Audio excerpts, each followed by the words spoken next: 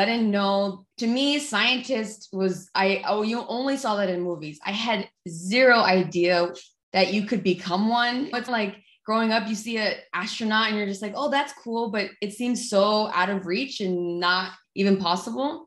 And so it took me years to even figure out how to break into STEM. After I got out of the military, I knew I wanted to go back to school. And that was a big reason why I joined the military.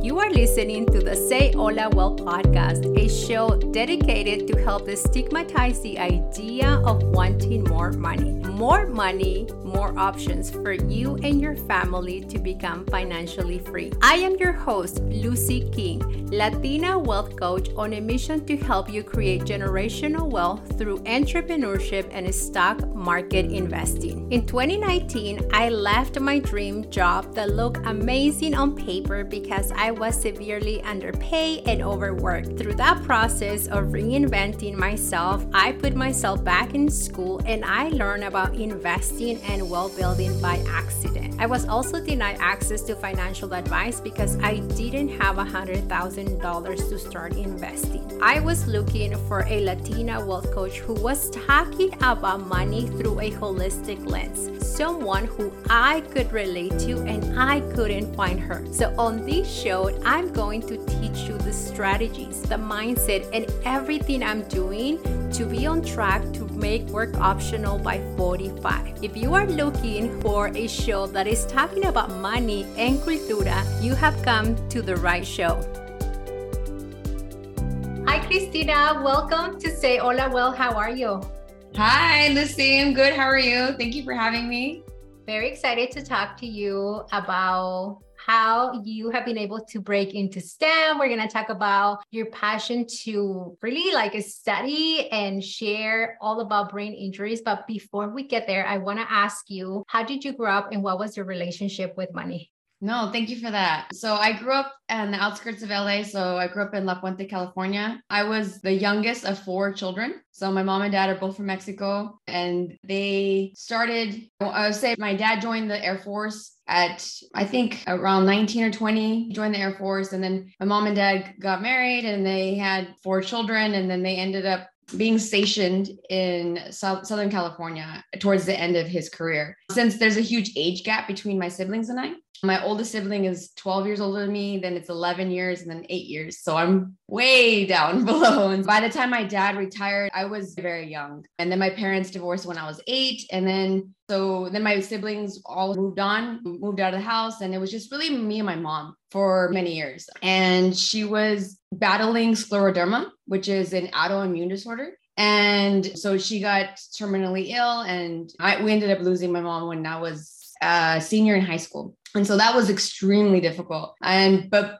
throughout my teenage life, I would say we really did struggle with money. It was very limited. I worked since I was 15. I always wanted to be able to contribute as much as I could. So I always had a job. But that wasn't enough. I'm a teenager making minimum wage in California. I think at that time it was $7 an hour. And so it just wasn't enough. And my mom was a lot of the times was on disability because she was ill. And so it was really, really difficult. And I did not want that. I did not want that feeling of insecurity growing up later in my adult life. With my dad joining the military, my sister joined the Marine Corps. It really felt like that was a safe option for me to provide security. And I knew that I wasn't ready to take on life on my own. I wasn't ready to go to college on my own. So I joined the military straight out of high school. But I do want to caveat that at the age of 18, with the whole everything going on with my mom and her illness, and I did not graduate high school. So I ended up dropping out of high school, and I knew I needed to do something with my life. And so I ended up entering into adult school. And that's how I obtained my high school diploma. And because I wanted to join the Air Force, and the Air Force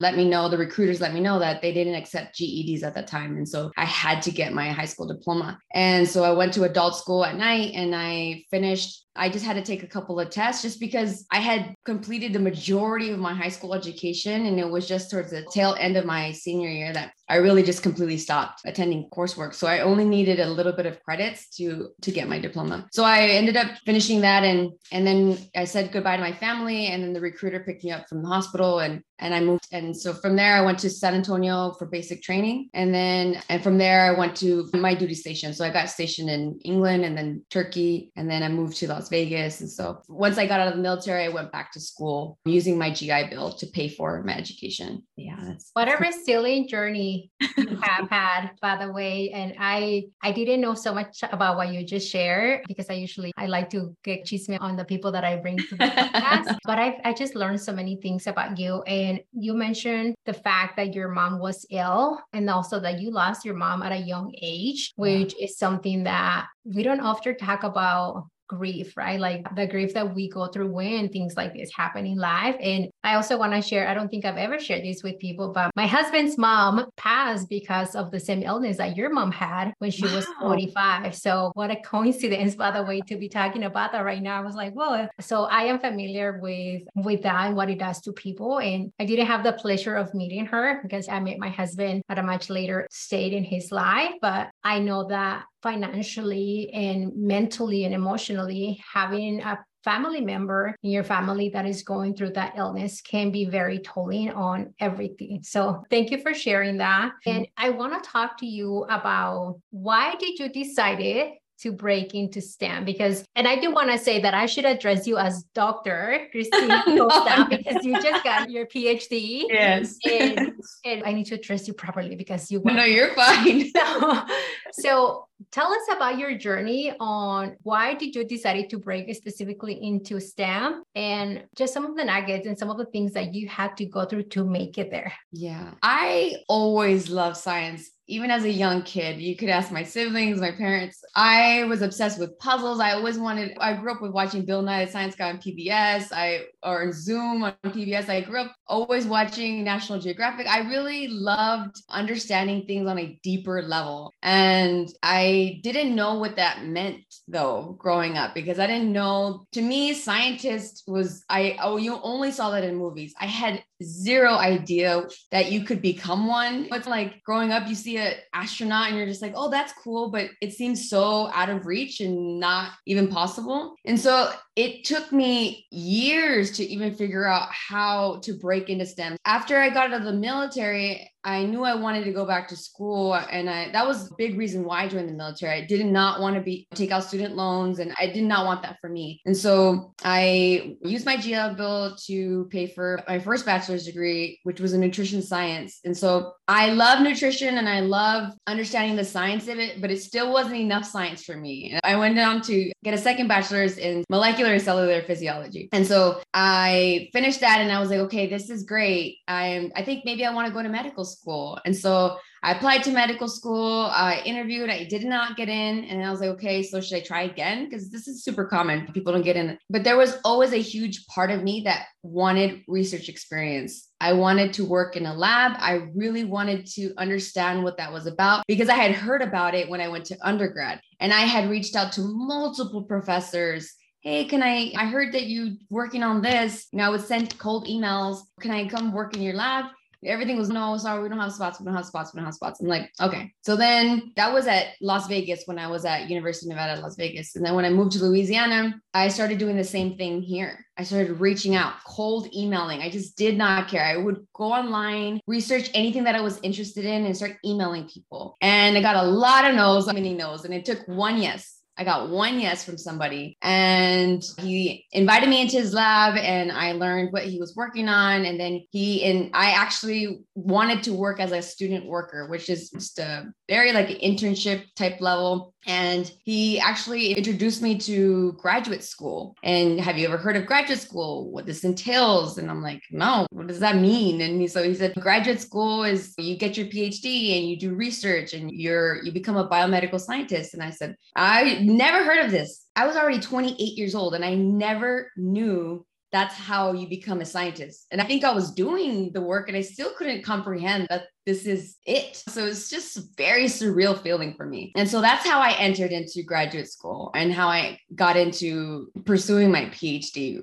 Sometimes I feel like it just got lucky, But I forget that I did send a lot of emails. I really did reach out a lot. And so that's how I broke into STEM. And so you mentioned some like obstacles that I overcame. Is that correct? Correct. Yeah. Okay. So yes. So the obstacles getting into STEM, I felt it was very gatekeeping. If they didn't know you or you didn't have, especially my experience in Las Vegas, if you didn't have a 4.0 or if you didn't know the professor on a personal level, they were just not going to give you an opportunity in their lab. And I'm not saying every professor was like that, but that was just my own personal lived experience. And the same thing was happening when I moved to Louisiana. No, I didn't have a perfect GPA. It was decent. I think it was about like 3.5, but they wanted just the people that I was approaching apparently wanted the best of the best they wanted. And so my credentials to them were not what they wanted, which was fine. And I understand that. So I felt that was a huge obstacle, number one. And then once I was in it,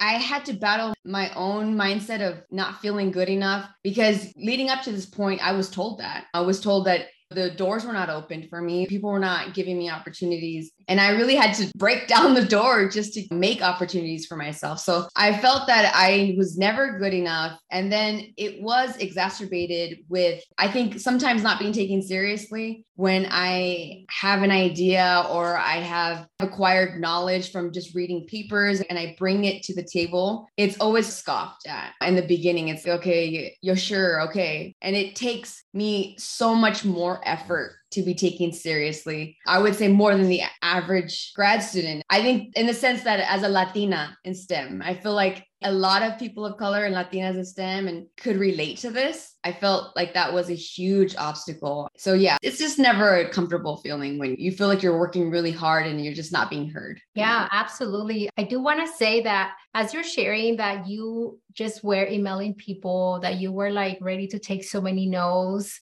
to get one yes, that just talks about your passion for the field that you're in. And a lot of us at some point in our life are not comfortable with rejection. You're like, oh my God, me van a decir que no. So it's just better to just sit with it. Yeah. And so I want people that are listening to the podcast to realize that the fact that you got to where you are today is because you decided to take so many no's. It's just like, wow, that's just fascinating, right? Being comfortable with being uncomfortable and your audacity, by the way, your audacity to just say, no, I'm going to email as many people as I can. That talks so much about the passion for the things that you want to do. Mujer, if you are ready to create audacious money moves before the year ends, I would love for you to join the waitlist for the next round of the Say Hola Wealth Academy. In this coaching container, I am going to teach you how to decolonize your money mindset and learn all things wealth building, investing, and income increase. You are going to be fully supported by me and also be in a community where mujeres want to see you thrive. Si estás lista, join the waitlist today using the link in the show notes. Let's build wealth juntas. Now let's get back to the show. Now, Christina, how did you decide to transition into studying brain injuries? Because that when I sat down I believe on TikTok for the first time, I'm fascinated with the brain. I'm not a scientist, I'm not a doctor, but I am fascinated with just not just the anatomy of our brain, but also how our brain processes things. So I just want to dive into that. Why did you decide to study specifically brain injuries? No, thank you for that question. So I wanted to start studying traumatic brain injury for a while, but the opportunity never presented itself until graduate school. And I think it really did stem from my experience with the military. And so especially with my sister Blanca, she's a retired Marine. She's a combat Marine. She was deployed multiple times to Iraq and Afghanistan, and experiencing how she transitioned back into civilian life was not easy. And it's still not back to quote unquote normal. And so seeing that, I realized that there was something happening downrange, because even though she was not infantry, she was logistics. that was supporting infantry. And she even came out in the Chicago Tribune, the women on the front lines, because we don't really think about women in the front lines typically. So this was early on, I think in 2004 or 5, right after 9/11. So this was very early on in that war time frame. And so seeing her and seeing how scared she was with 4th of July, with fireworks, very loud noises, it had such a huge impact on me. And then going into graduate school and pulling up papers just out of curiosity, seeing that there was a link between mild TBI from just small rattling of the brain, even far away from an explosion, can cause small little rattling. And that happening time over time and again. And some of these soldiers and Marines are out there for months at a time. So they're being exposed to this daily. And when they come back, I think it's now being explored that this is a link, that these small little rattling of the brain, which is known as blast injury, is having an impact on PTSD, on depression, on all of these other mental illnesses that these veterans are facing. And so that's what was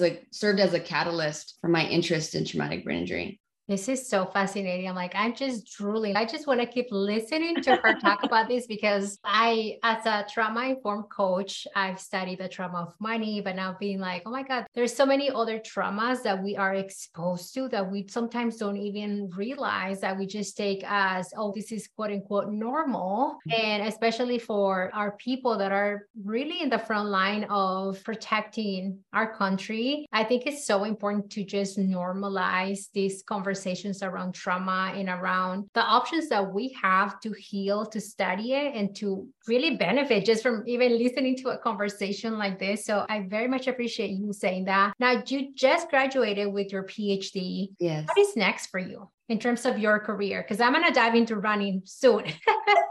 No, honestly, I don't know. This is the first time I would say in my life that I don't know exactly what the next step is. I have always had a plan in line, and I did have actually a plan. I had a postdoctoral fellowship that I was supposed to do right after graduation, and I had that lined up for about a year prior to graduating. But something just, by the time I graduated, something in me that just wasn't clicking. I did not want that anymore. What I wanted a year ago isn't what I wanted now. And I needed to really assess that. Is this truly what I want? Or am I doing this because I think this is the correct next step for me? Because on paper, it would make sense. I moved on to a postdoc, and it was a great opportunity and a fantastic institution with the highest technology possible. And that was supposed to be what the next step was for me. But it just, my heart wasn't in it anymore. At this stage in my life, I don't want to put myself in a situation that I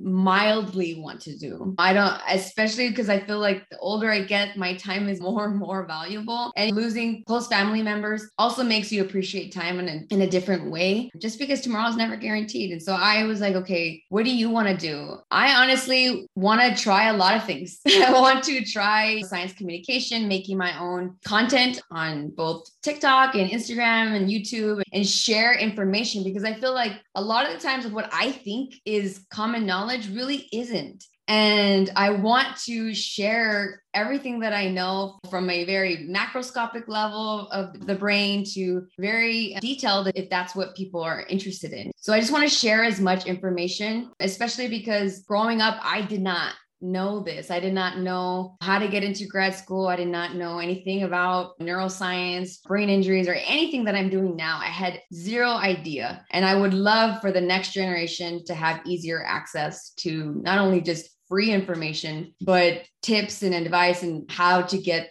to this next step if this is what you wanted to do. But I'm also diving into potential to work in a corporate setting. So I am still applying to certain positions very strategically. I'm only applying to things that really interest me, like biotech companies that really interest me. Other than that, I'm not just going to jump into something just because. So that's where I am right now, sort of in a limbo.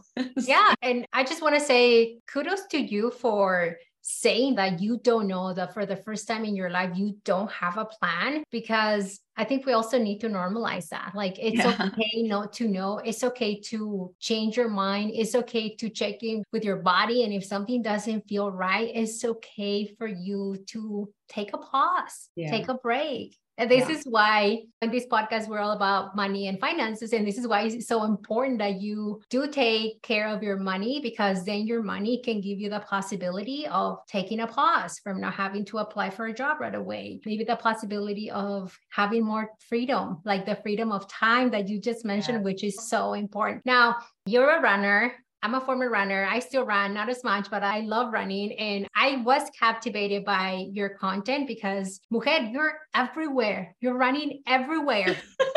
And when I say everywhere, like in other countries, and you're just going por todo el mundo. How did you get started into running, and why is it so important for you that you just literally go everywhere?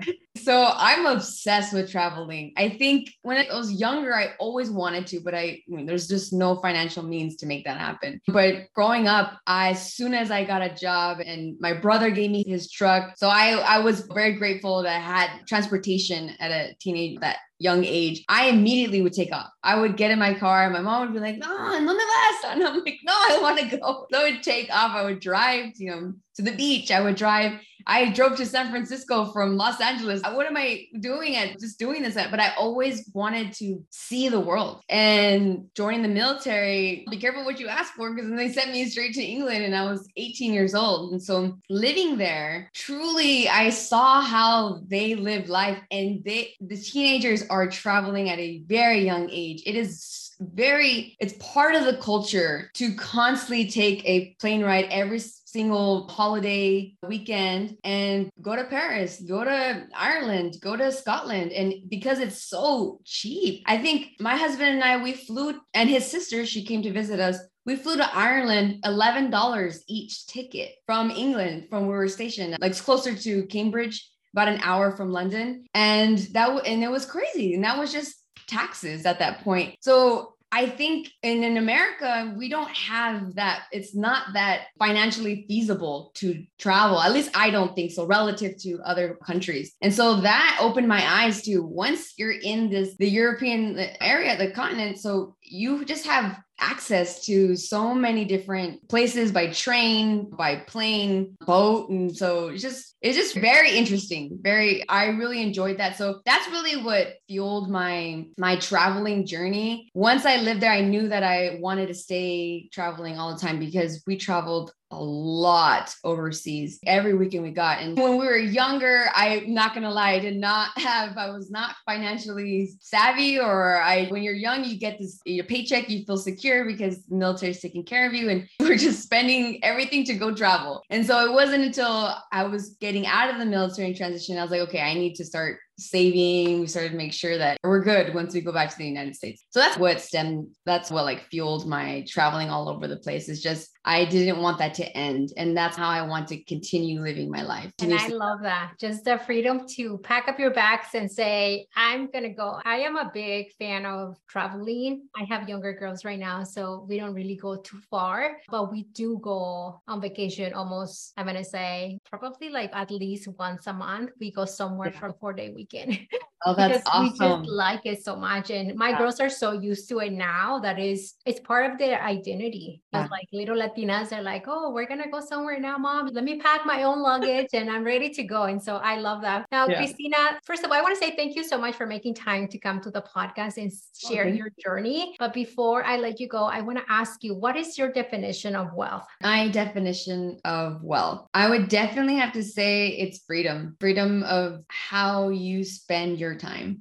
That is to me the number one thing that I'm chasing. And that's one thing that I want to continue to pursue, because again, being able to take time to attend family weddings or baby showers and not having to feel like I'm restricted because of either financial or work and obligations, and being able to create your own schedule I think is huge. To me, I know that maybe not the most like common definition of wealth, but to me, that's wealth. Yeah. Yeah. And I love it. It's your definition is how you describe it. Now, I'm a very much a chismosa, and I want to know, how many income streams do you have? Yeah. So it's always been my husband and I's income stream. But right now, since I'm not working, it's just my husband's income stream. So it's just one. But I've always worked up until this point. So it's just our normal jobs. So I would say, so yeah, just those two. I don't really consider investments or anything, like, because those dividends go right back into the stock. So we don't take them and put them into our account. Yeah, but that's another income stream that's making you money. Maybe you're not seeing it. Okay, I don't see it like that. Yeah. Money.